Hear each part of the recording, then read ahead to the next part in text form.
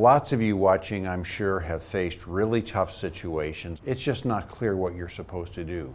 The problem is gray. Basically, there are 5 questions, drawing on great thinking over the ages about how to approach gray area problems. You can think of these 5 questions as a kind of a funnel.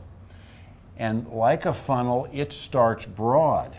And so this first question is about the consequences. Who are the winners and losers? Who's going to benefit? Who's going to risk? Who's going to gain? Who's going to suffer? You get up on the balcony and see everything you can, but then the next question is about your basic duties that you as a human being owe other people.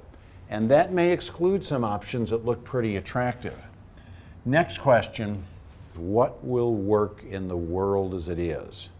There's 2 parts to that. You've got to find something that's practical, that's likely to work. And secondly, in the world as it is, that's a key phrase. It actually comes from Machiavelli. And the idea there is a world that is turbulent, it's uncertain, it's political.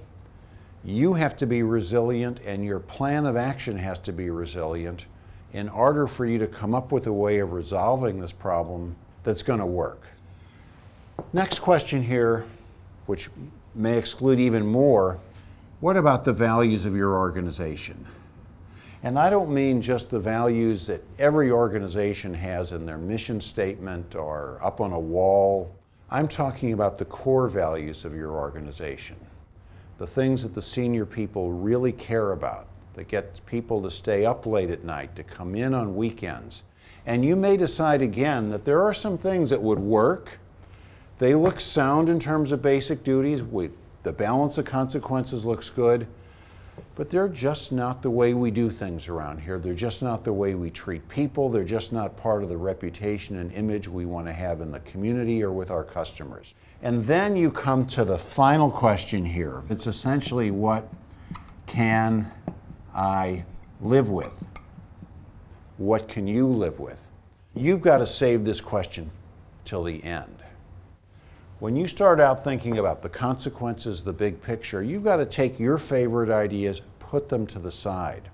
When you're working with other people to work your way through these questions, you've got to put your answer, your way of cracking the case, your profound intuition off to the side.